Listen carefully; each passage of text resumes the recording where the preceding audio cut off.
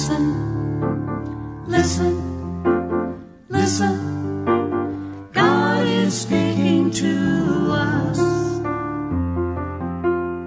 Kairos-Milwaukie United Church of Christ presents In the Valley of the Shadow, Unafraid. A reflection by the Reverend Jeanne Randall-Bodman presented on Sunday, May 3rd, 2020. I came that they might have life and have it abundantly. Jesus said those words, and almost every Sunday, I repeat them after our prayer of unburdening, reminding us of these words and of that promise. And most of the time, I believe them. I believe that Jesus came to offer us a gateway to abundant life. But just now, in this valley of the shadow, when the world is caught up in fear over the pandemic and the coming economic crisis, when our government can't seem to say the same thing from the beginning to the end of one press conference, when people are so afraid and angry at being afraid that they are carrying weapons into state capitals and dredging up white supremacist slogans to express their rage. Just now, in this valley of the shadow, it's important to think about what we mean by the word abundant. We know that there's a whole branch of American Protestantism caught up in the heresy known as the prosperity gospel. It's slippery because it's wrapped around with the language of self-help. We recognize its most glaring excess in popular preachers who promise their congregations that God wants them to be wealthy and healthy, and if they'll just send money to the church and believe hard enough, they will be. And if anyone fails to thrive in these particular ways with health and wealth, well, they just haven't claimed their promise. They just need to have more faith. To be fair, I'm oversimplifying the prosperity gospel, but not by much. We don't believe ourselves to be caught up in this error. But what does abundant life mean to us? In Jesus's agrarian world, it might have meant abundant crops, lush fields, trees heavy with fruit, and fishing nets bursting with catch. It might have meant safety in a world where the rich overburdened the poor and profit always flowed upward. What else might it have meant? Some context for this reading, in which Jesus assures his hearers that he is both the good shepherd and the gate by which the shepherd leads the sheep in and out to safety and goodness. This is a continuation of the story of the man born blind, one of those long stories from John that filled our Lenten readings, and Jesus is still talking, which is pretty much always true in the Gospel of John. Jesus is still talking. The story of the man born blind is one of the 7 sign stories in John. In John, they're called signs rather than miracles, because what is most important is not the awe of the miracle, but the identity of Jesus for the people that the sign reveals. And every one of the signs follows the same pattern. Jesus performs an act, which is followed by a dialogue in which the observers try to make sense out of what happened, which is followed by a discourse in which Jesus interprets what has happened. In this case, Jesus saw a blind man, a man blind since birth, begging by the side of the road. Jesus called him and healed him. He put mud on his eyes and sent him to bathe in a particular pool. The man came back sighted, much to the consternation of the neighbors, who couldn't understand it and didn't much like it. They took the man to the Pharisees to get their take on the whole situation, and they were not any better pleased than the neighbors.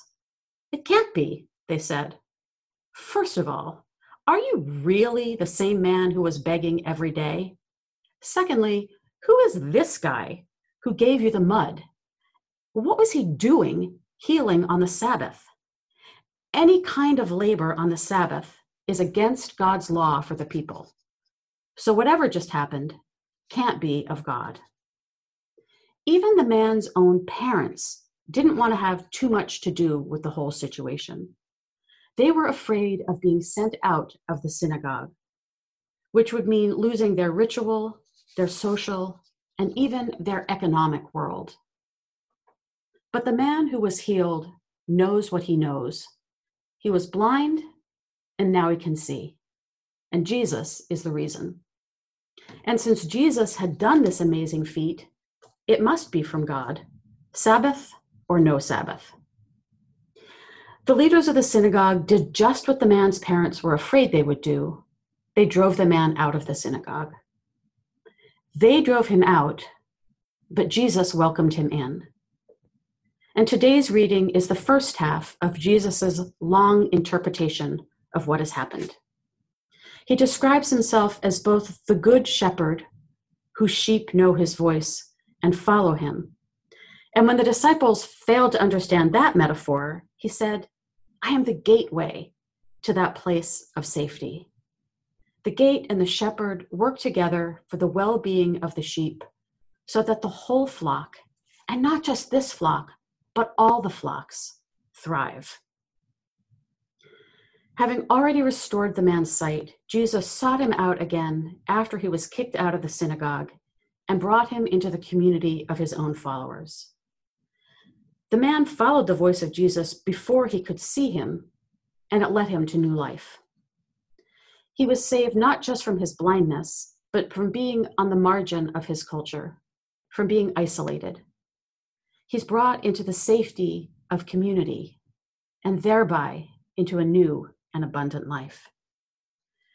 Perhaps this then is the measure of abundant life, not when the few have a superfluous overmuch, but when everyone has enough access to everything that makes life thrive, to food, to safety, to inclusion.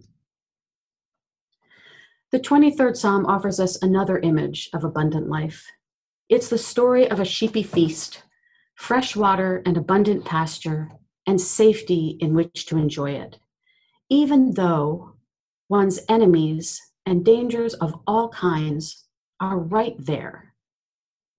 It's also the story of a journey that God oversees and guides, a journey in the face of peril and death, a journey of right paths that God reveals. So if God is the good shepherd, caring and tender, that makes us sheep. Now, sheep have gained a reputation in preaching circles anyway as being not very bright. They're easily spooked, easily frightened, and easily scattered. They must be led to water. Even if it is within sight, they must be led to good pasture. They're vulnerable to falling into gullies from which they cannot climb out alone. I'm not especially happy about this comparison. I chafe under the image of people as docile and dopey, needing to be saved because we cannot save ourselves. And yet, perhaps it is good for us to consider our human tendency to allow our fear to drive us, to consider our frustrating tendency as individuals and as communities to get led off track, to scatter in the face of danger instead of sticking together. One thing I know is true of sheep. I've seen it on a friend's farm down in Virginia. My son Caleb and I used to go visit there when he was a toddler.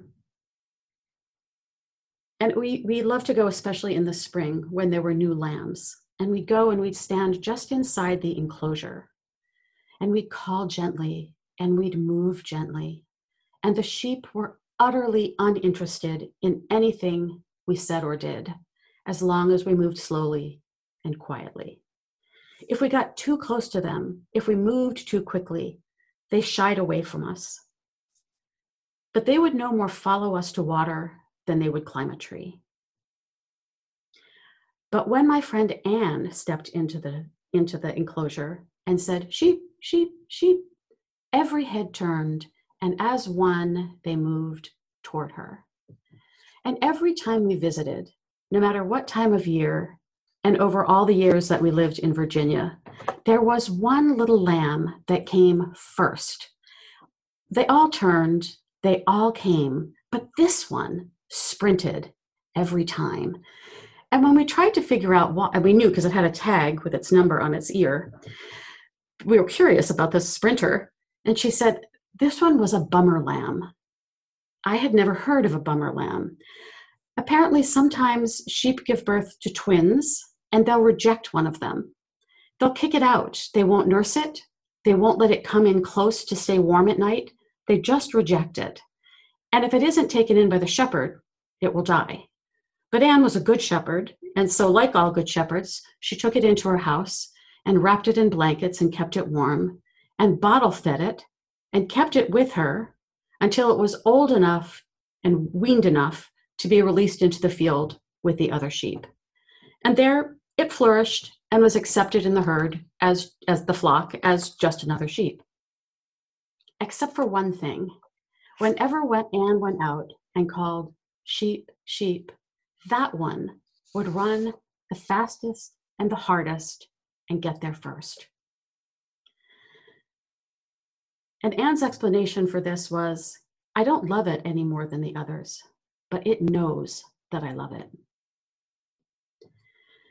Here in this valley of shadow, where our usual ways of experiencing our own meaning and our own belovedness are attenuated, may we together listen for and trust the voice of the shepherd. May we be the ones who look first and run fastest. May we remember that we are invited into abundant life, even in this valley, into full, exuberant, secure, and relational life. Life that is rich in love, rich in meaning, and rich in relationship. This is the abundant life promised by God. The only way an excess of the material stuff of life can contribute to an abundant life is if it is used for sharing, for blessing and welcoming others with a glad and generous heart.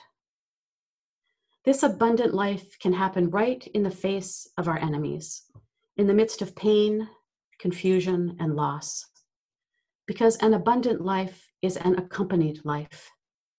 We are not left alone, but are empowered by the Spirit, accompanied by the Good Shepherd, and by one another, the face of the Good Shepherd for each other.